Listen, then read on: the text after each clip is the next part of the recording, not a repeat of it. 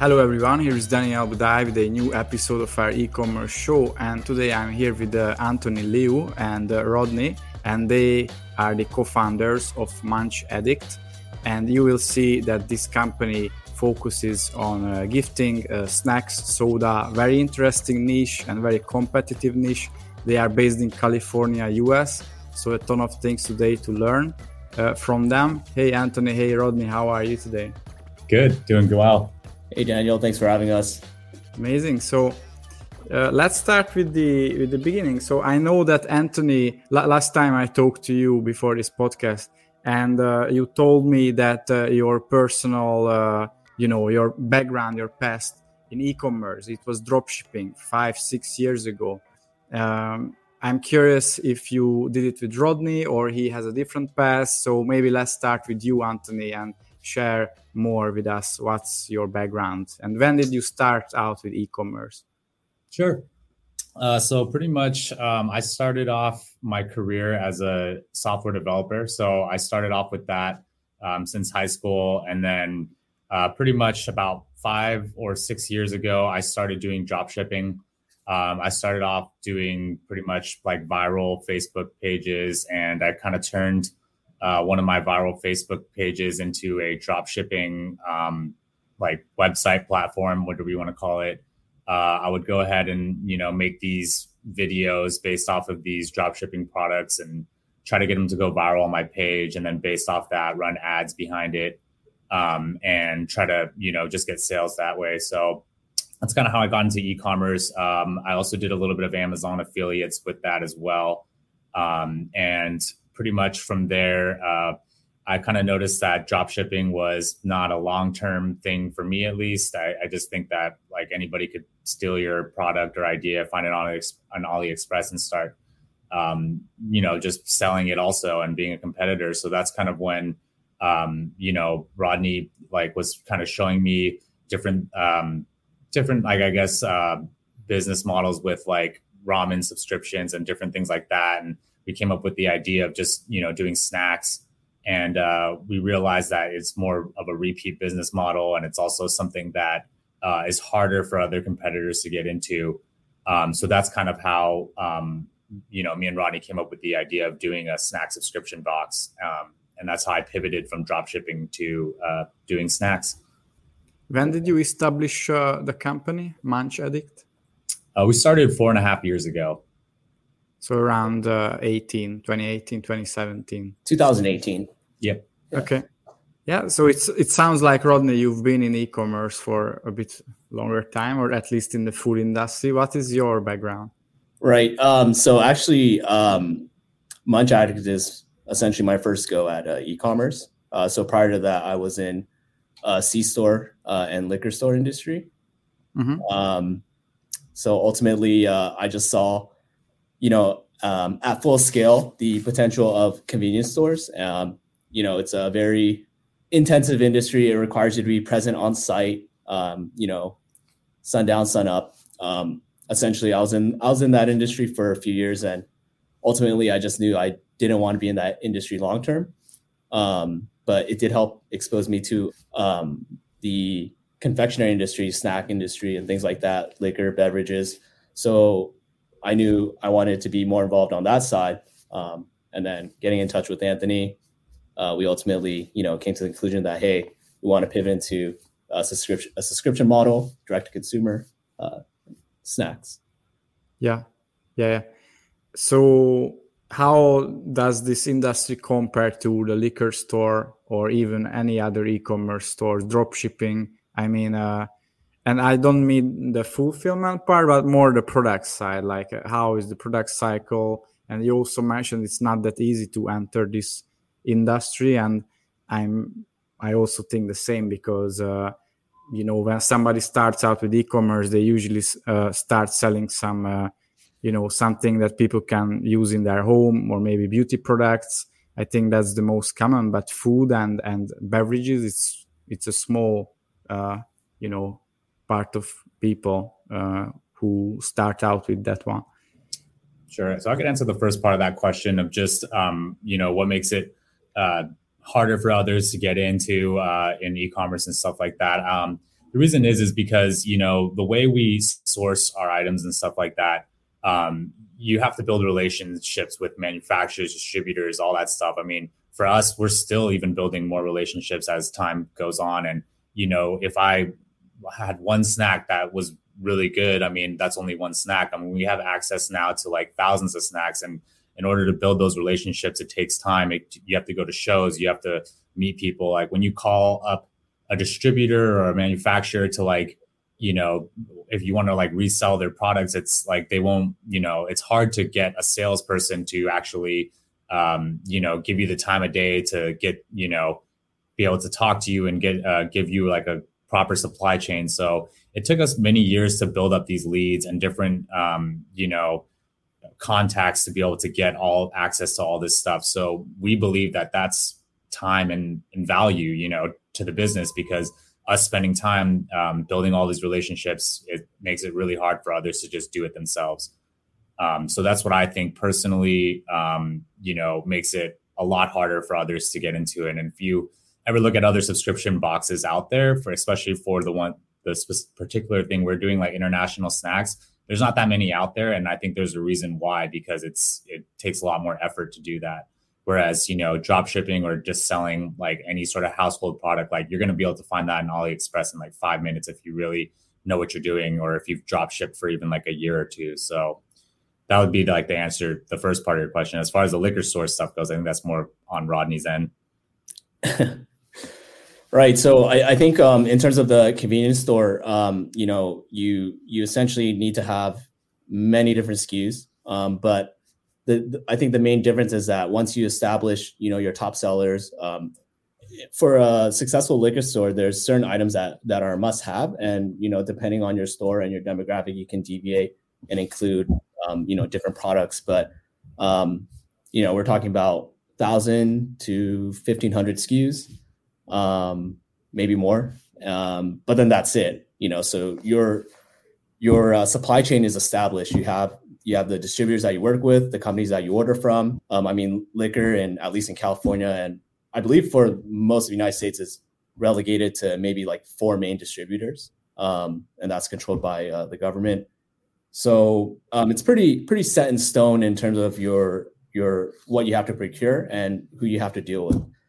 Whereas with what we're doing with Munch Addict, we have to constantly update our network, the distributors that we work with. You can't just be satisfied with having, hey, I have one distributor or for Japanese snacks, because that person may not be able to get you snacks 3 months down the line, 4 months down the line. So you have to always constantly be updating who you know and establishing those relationships like Anthony had mentioned. Yeah. So these B2B relationships, these are crucial. And that's something that nobody can build up in a few days or weeks. It takes long years to build this up, and you always have to update it, unlike in the liquor industry, right? Yeah. So I'm just rephrasing what you said. Also regarding your products, so let's talk about those, because I know you sell the products of quite many big brands. Do you have your own products as well? Do you manufacture any, or that's not the business model? You have these relationships and you sell those products? It would be the latter. Yeah, we definitely have the relationships and we sell the products. And I think that's advantageous in the sense that a lot of these products are established already. Like for our SEO and stuff like that, we have, like, for instance, Korean turtle chips. Like, we're ranked almost like #1 on SEO for that. And a lot of people look up those chips all the time. So I think it's a good thing to have like brands that are already established and we're kind of reselling, because, people are already searching for that. And when people see those in a picture or an advertisement, it kind of clicks already. And I think people have maybe seen it somewhere else before. So it's almost like piggybacking off of like those brands and what they've already established. And then they come to our brand saying like, oh, wow, they have this snack, they have that snack. Oh, I saw that, here and there. So, I mean, we're kind of manufacturing in the sense that we're putting it all together in a box. So that's kind of like what our manufacturing part is. But no, we're not actually manufacturing any particular like snack or anything like that. But it's something we've definitely thought about and may plan to do in the future. Yeah, makes sense. Also, I'm wondering why people choose you, because I know you have a very strong SEO and the online presence. Later we can talk about it, but you were in Forbes, BuzzFeed articles without paying these big companies, and you have strong SEO, you have great ROAS on your ads. And like why people choose you? Because they could buy these products somewhere else. There are so many options, especially in the food space. Right. So I think for us, it's more of just like there are a few different bells and whistles for our company versus others, right? We have a lot of the add-ons that come into our box. Like if you go to some of the other competitors, you can't really add on snacks to your box. We also offer a Korean snack box, which I don't think anybody's offering in terms of our direct competitors. And also, I just think that it comes down to pricing and also comes down to like people want to try something else, right? If they tried one subscription box, they're like, like I tried this one, I want to try another one. So that's where it really comes down to the quality of your product, what you can offer them, the discounts, and also just like the lifetime value. So that's kind of where we're trying to strive. And, hopefully once you get the subscriber, then that's where we can really show them our value and, give them a lot of options month to month that they'll want to stay with us. Yeah. What tool do you use for subscription? Are you on Shopify or do you use something else? We use Shopify and Recharge pretty much. Those two combined. And then we use like custom development to do like our upsells. So me being a developer, we pretty much just all the upsell stuff. We don't really use too many apps on the front end. I custom coded it to pretty much fit our experience and then just have it like that. Yeah.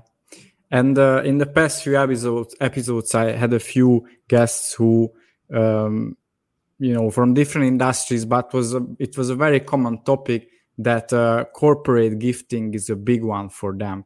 And I'm wondering, because you have subscriptions and food snacks, it sounds like a niche that is good for corporate gifting as well. Is it relevant for you or not really? Rod, do you want to answer that one? Yeah, I would say it's definitely relevant for us. It's definitely growing, and it's definitely a segment that we are focusing a lot of our attention on currently. And we're just definitely trying to improve that process for us. Definitely. Add anything? Yeah, it's corporate gifting. I think like is definitely huge. Like for us in the sense that we have a lot of like we haven't even tried to like market to corporate companies before, but we're getting a lot of inquiries. Like I want to say like pretty often of just different companies wanting to gift these as like remote gifts or give it to their employees or come up with a custom solution. So it's definitely something we've been putting more of our attention to, and obviously margins for those type of sales are like way higher, and it definitely gives you a lot of brand recognition, and you hit a lot more people at once by just giving it to like all their employees. It's like a ton of brand awareness that you get right off the bat with that. Yeah One of our guests, it wasn't in the podcast recording in the show, but after the recording he told me that they need to hire new employees to fulfill one order, because it was a 5-figure order, and to fulfill they need to hire people. So that was quite interesting to hear that. We've definitely had to like do a lot of like running a lot of circles when we get like a potential big client. Like if they ask us for a bunch of things, then it basically makes our company like, oh my God, we got to scramble and do a lot of stuff to figure out how we can get them a good quote and like fulfill all their boxes. So we definitely can relate to that. Yeah And the traditional B2C customers and these corporate segment, they overlap. So those guys who come in as a corporate buyer, they are usually an employee who purchased from you before. So I think that's also important to see that. Let's talk about marketing. So let's start with SEO. So guys, how did you build this up? You said you are almost number one in certain categories. So that's amazing. On certain keywords, we're definitely getting close to number one. I would definitely say a lot of the articles that we got written in were organic, right? Like we would just find out that one day we were on BuzzFeed or one day we were on Forbes or something like that. And I think a lot of that had to do with our Facebook ads. And I think that's kind of how we eventually, got into the first few initial articles. We tried a PR a PR team or whatever, and they maybe got us into like one or two articles, but it wasn't that effective as or just getting it organically. So we kind of just focused more on just the ads and just making sure that they really popped out and stuck out. The first ad that we did was just like me and Rodney with the camera, like just eating snacks or something like that. It was really like viral. It was kind of funny. It's scroll stopping. And I think that definitely put us on the map in the beginning. But what really sent us to the next level in SEO was we got featured on an article from My Subscription Addiction, and that got us a Google Knowledge Panel. And once we got the Google Knowledge Panel, that literally like sent our search results like sky high. So if you have a brand or whatever like that, you try to focus on getting a Google Knowledge Panel, it'll start putting you in a lot of real estate in Google that other people aren't in. So if you search like snack subscription box, we're in like a special box on the bottom of the page that has like, a list of like snack brand or snack subscription brands. So that knowledge panel really gives you high ranking status on Google. And that's kind of like what pushed our SEO forward, I think. It's like the next level. And how can someone get into this knowledge panel? You just have to be in a very popular article, or is there any way to be I think there? what it is you have to be in a really established blog article, and the blog article needs to just be featuring your brand only. It can't we're featured in BuzzFeed as like, oh, here are the top 10, subscription box, and we're like listed as one of the numbers. Like those help your site, but I think a full featured article written by an actual staff member is what will really get you into a knowledge panel, and obviously brand searches. So if you're running a ton of ads on Facebook or whatever, and people are actually searching your brand in Google, like Munch Addict or whatever, that in combination with getting like a really big article will eventually just land you a Google Knowledge Panel. Like that's my theory on it. I mean, obviously everybody, like Google doesn't really necessarily tell you exactly how you can get it, but that's how we got it. Yeah, just to clarify, the knowledge panel, when you search for something, especially you ask something from Google, and then the first organic result, right? And you can click that, and there is a drop down which shows you the beginning of the article, something like that. Right. It's on the right-hand side. If you're in desktop, if you type in like Munch Addict, you'll see on the right-hand side, it has like our logo and our icon, and like that, exactly what you said, like a little snippet of the article that we were featured on. Yeah, that's great. What tools do you use besides SEO when it comes to having more customers and visitors? So you just mean like marketing channels and stuff like that? Yeah. You mentioned Facebook ads, so maybe let's talk about it. So Facebook, TikTok, we've done Snapchat, Google Ads, and I'm trying to think of anything else particularly. We tried Pinterest too. So I would say, pretty much all the social media channels, but our biggest one is Google Ads by far. I think that in terms of like landing subscription customers is big because the intent is so much higher when they type in snack subscription box versus just seeing it on Facebook. So I would say Facebook and TikTok and, Snapchat, those are all our cold audience.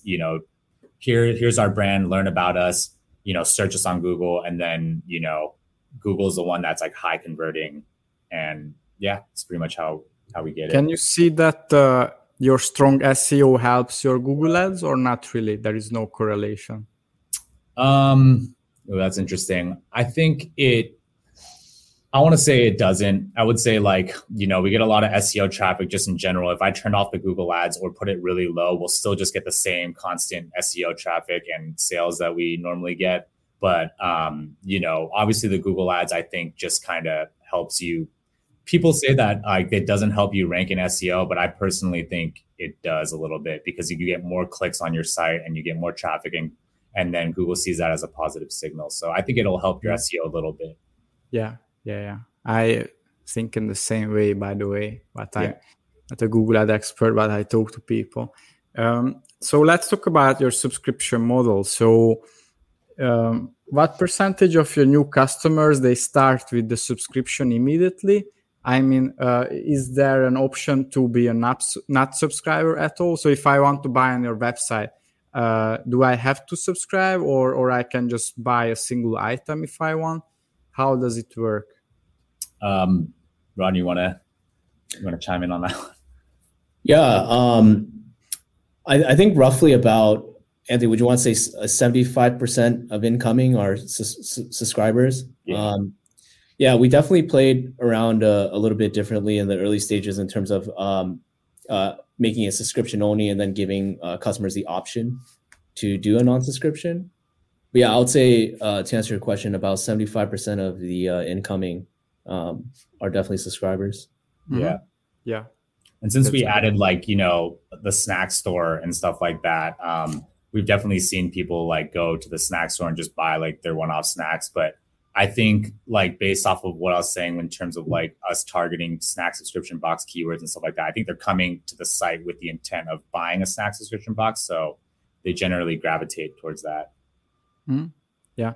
And let's talk about email marketing. So how do you use email to retain more subscribers, more customers, maybe those who are not subscribers yet? How you incentivize them to become subscribers? How do you use emails? So I would say it starts at the opt-in.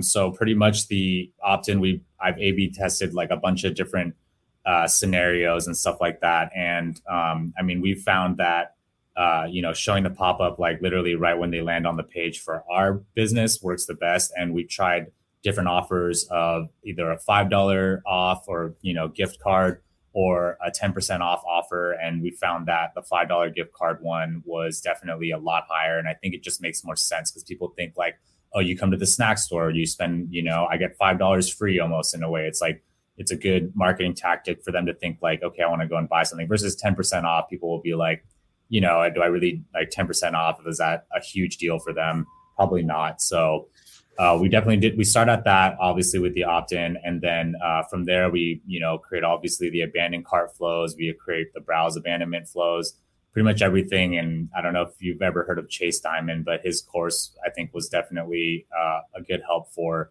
what we decided to do. And so we pretty much do all that for just the top of the funnel type of stuff.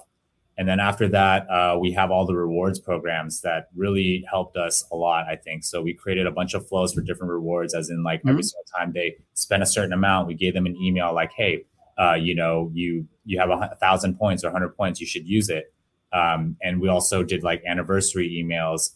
So every single time it was a year has passed by, we give them 1,000 points or something like that. And they would, bite on that a lot. So I think the reward system and just, the standard abandoned cart, opt-in stuff like that is kind of what we've been doing. And then we always send out an email every Tuesday and Sunday.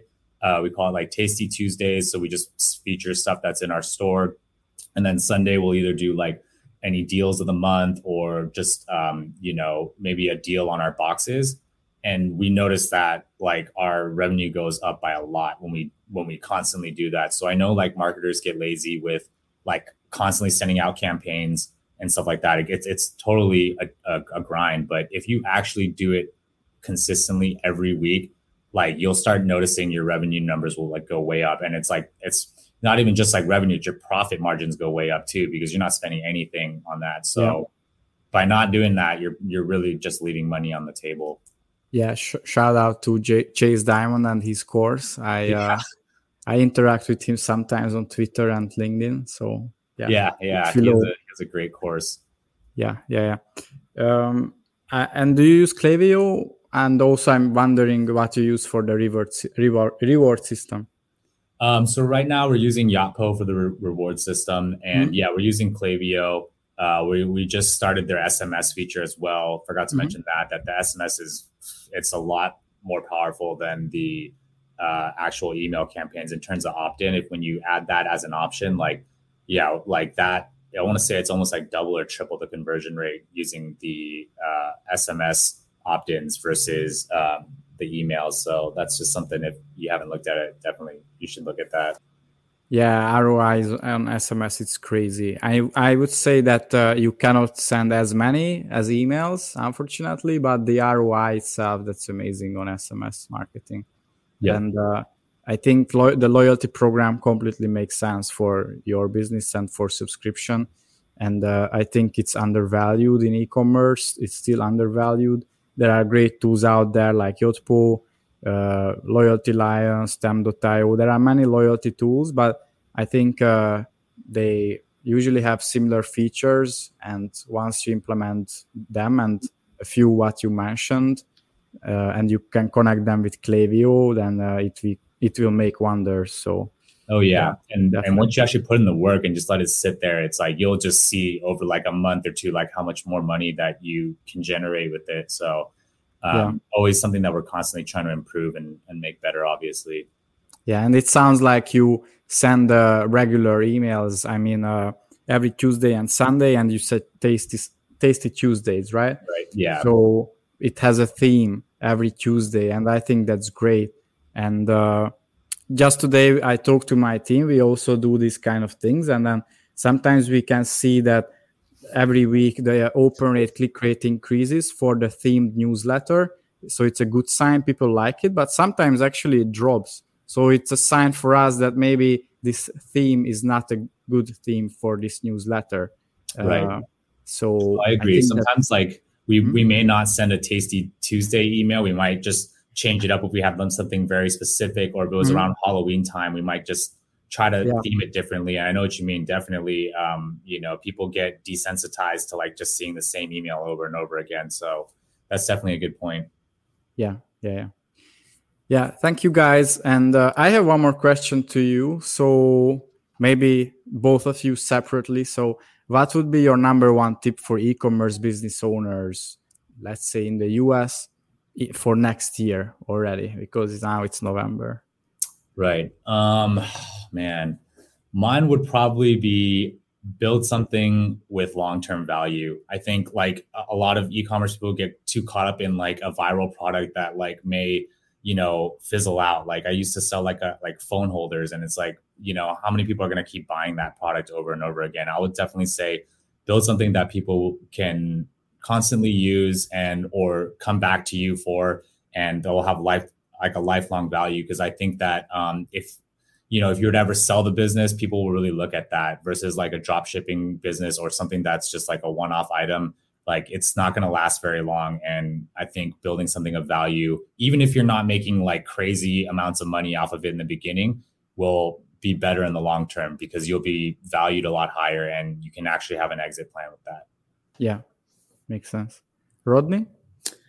Yeah, for me, I'd have to say for someone, if they're just starting out or they're trying to get into it and they're starting up, I think it's very important that you don't spend too much time at the idea, phase, and that you just get out there and you just try to go straight to market as fast as possible. You can't wait for everything to be perfect. I mean, definitely wasn't perfect when we started out.